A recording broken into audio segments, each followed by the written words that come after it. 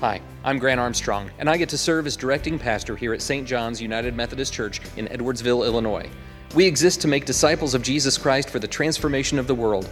Our desire is to be a beacon of faith and service, focusing our passions and gifts to reflect Christ's love to the world. You are invited to join us each week at 9 a.m. for a time of traditional worship or at 11 a.m. for contemporary worship. Thanks for joining us for this online version of the sermon.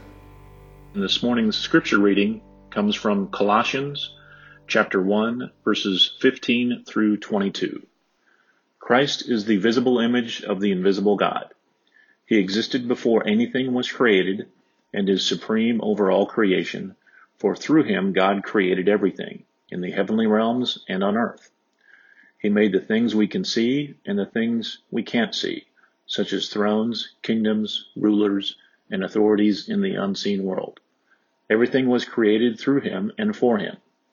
He existed before anything else, and he holds all creation together. Christ is also the head of the church, which is his body. He is the beginning, supreme over all who rise from the dead. So he is first in everything. For God, in all his fullness, was pleased to live in Christ, and through him God reconciled everything to himself. He made peace with everything in heaven and on earth by means of Christ's blood on the cross. This includes you who were once far away from God. You were his enemies, separated from him by your evil thoughts and actions. Yet now he has reconciled you to himself through the death of Christ in his physical body. As a result, he has brought you into his own presence, and you are holy and blameless as you stand before him without a single fault. This is the word of the Lord. Thanks be to God. Think about it. Religion has actually convinced people that there's an invisible man living in the sky who watches everything you do every minute of every day. And the invisible man has a special list of 10 things he does not want you to do. And if you do any of these 10 things, he has a special place full of fire and smoke and burning and torture and anguish, where he will send you to live and suffer and burn and choke and scream and cry forever and ever till the end of time. But he loves you. He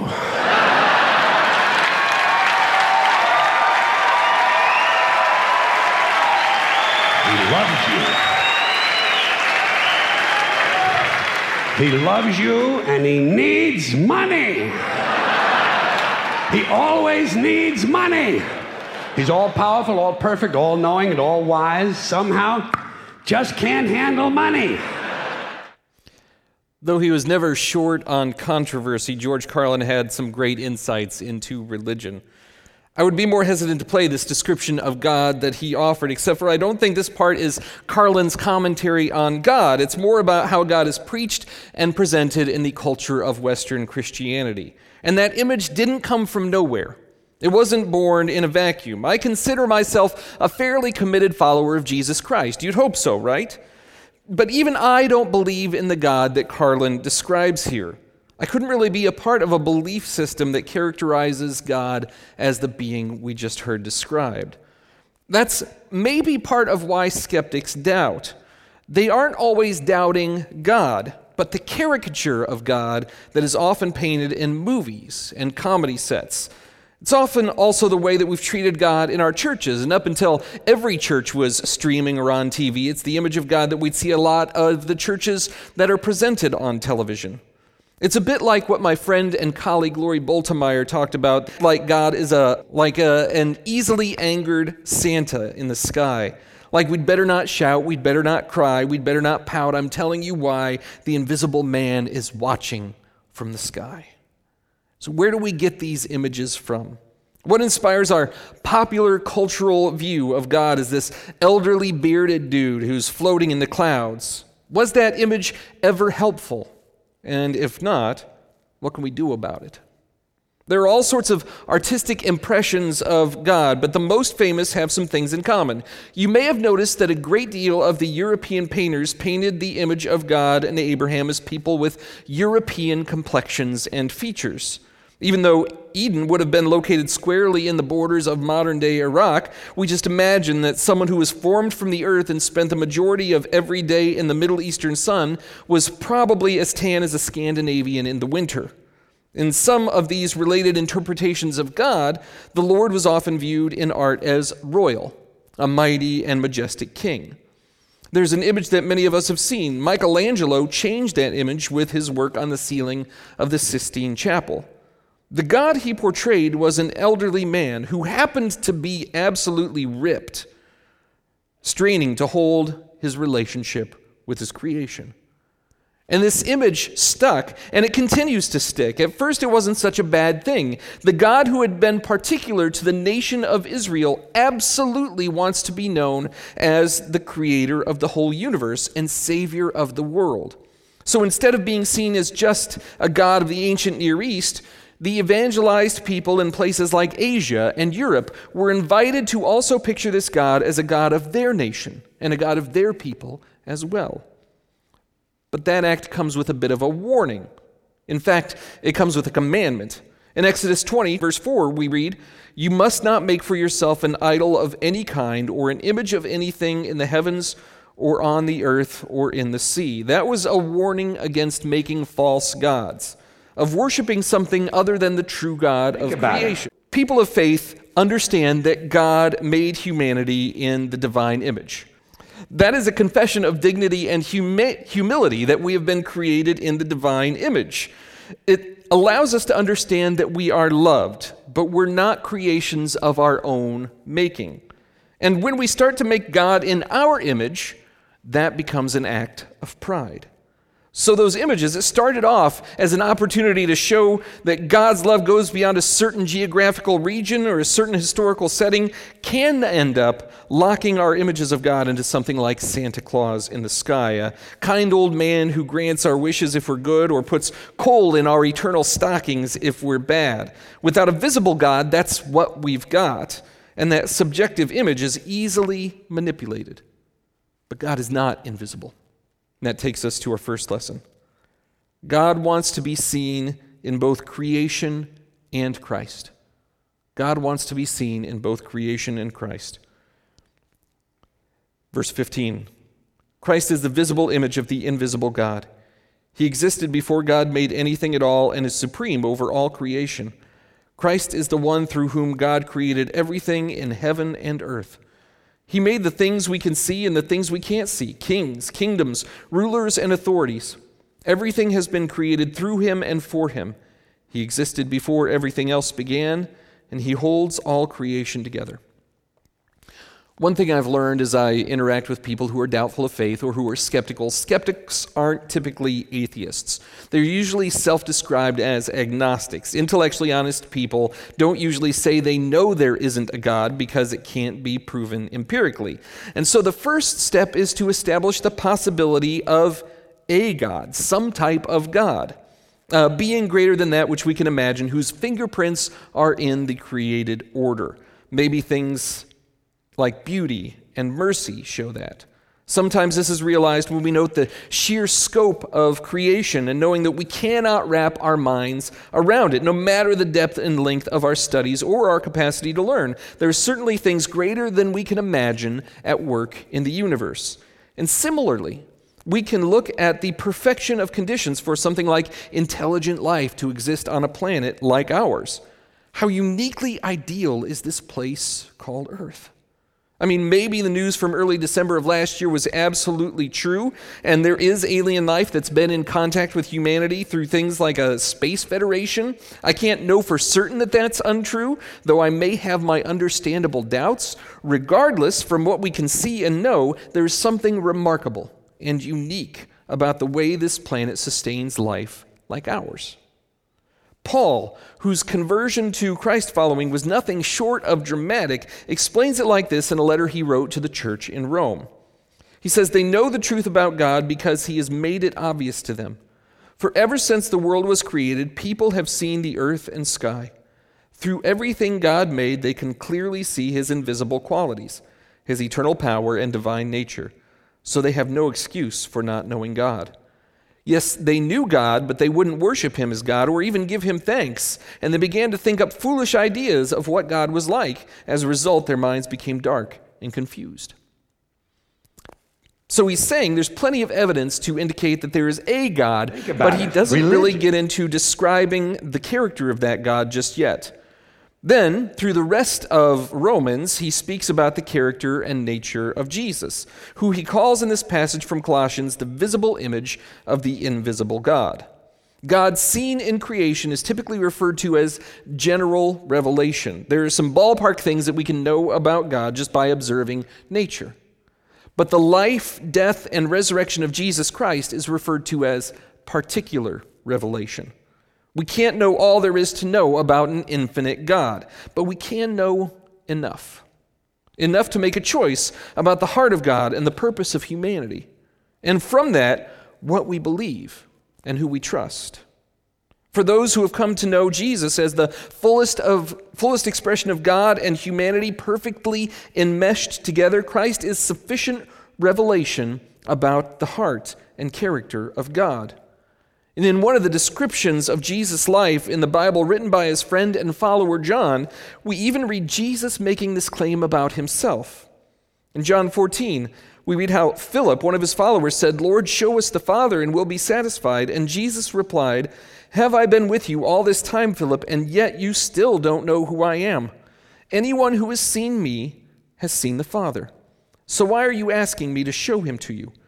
Don't you believe that I am in the Father and the Father is in me?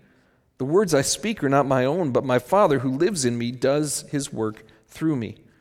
Just believe that I am in the Father and the Father is in me, or at least believe because of the work you have seen me do."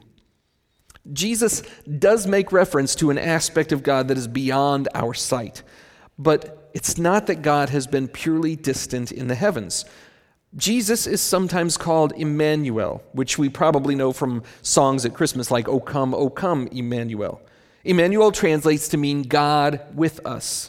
If we want to see the character, nature, and heart of God, we can see what we need to see in the person of Jesus of Nazareth.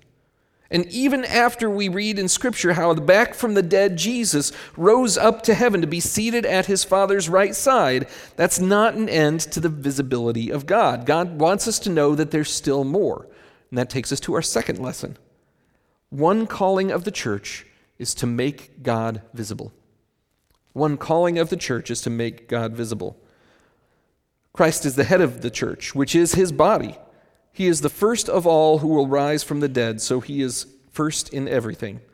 For God in all his fullness was pleased to live in Christ, and by him God reconciled everything to himself. He made peace with everything in heaven and on earth by means of his blood on the cross.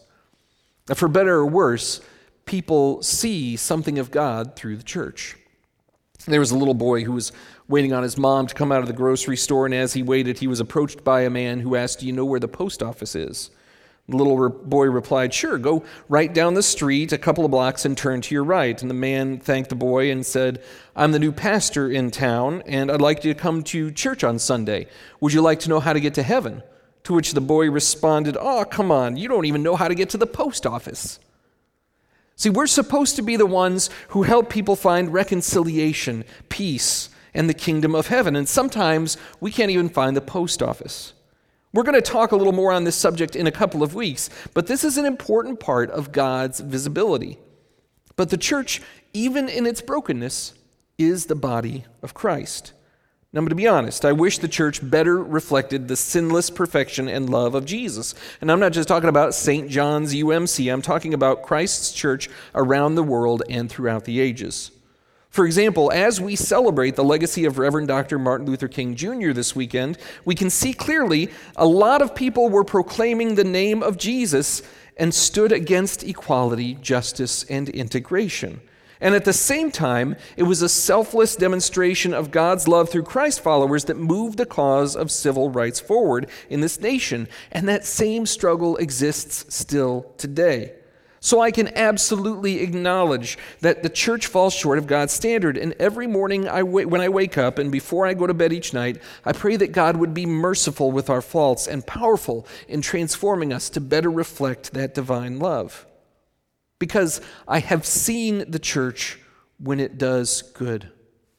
In Liberia, I saw the church take the lead in the participation of Christ followers as they rebuilt a nation that was ravaged by civil war.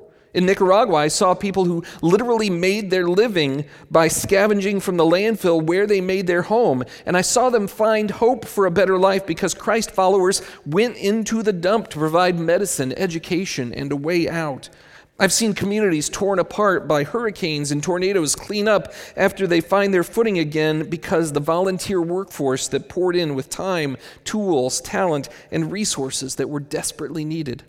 And right here, I see people working in a mission garden that provides tons of fresh vegetables for hungry folks in our area.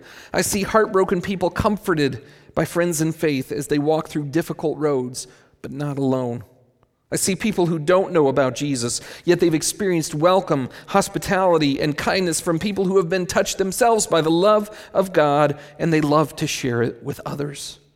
And the church isn't perfect, but when the church gets it right, it gives us glimmers and glimpses of the heart of God, and it makes the invisible God visible, even if just a little bit.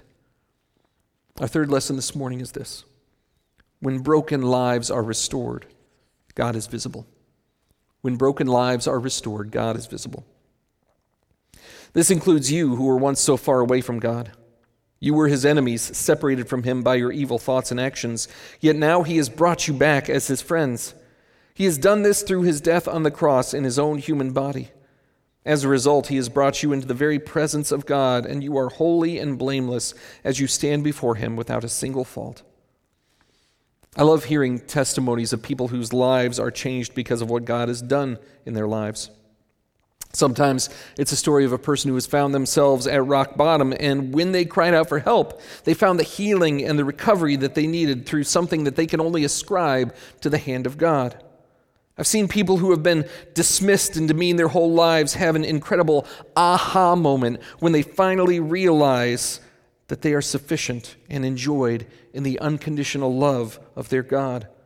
I've seen people whose relationships are breaking apart and discover the forgiveness that Jesus has extended to them, and it gives them grace to work through the process of forgiveness in their relationship. But I fear one of the reasons that people have a hard time seeing God among us is because some of us will do anything for God except change. We'll do anything but surrender our lives and familiar demons. Or maybe Jesus has brought us a peace and joy that we'd never know otherwise, but we keep it to ourselves. And then the presence of God hasn't seemed to make a difference in our lives, either because we haven't changed a bit or we keep that difference to ourselves. Then how could a watching world expect to see a God who supposedly has the power to transform lives? Church, we're not just imagining an invisible old man who lives in the sky. We're envisioning and embodying lives being restored, creation being redeemed, chains being broken, and a kingdom coming, a love unmatched by anything of the earth. And we get to see it and show it in your life, in our life together as the church, and in Jesus Christ among us. Would you pray with me? Gracious Lord, we are so thankful that you have not remained distant and far off, but you have come to us. Lord, we thank you that your presence can still be known among us today through the work of your church as we offer ourselves to you in surrender, through our lives restored by your grace, your forgiveness, and your mercies that come to us newly each morning. And God, we thank you for the love that encourages and empowers us to help make the invisible aspects of who you are better known in this world. We thank you that we get to be a part of this incredible body of Christ, following after Jesus. And God, we pray that you would be seen and known to a world in need of healing and love. We offer ourselves in gratitude in the powerful name of Christ our Lord. Amen.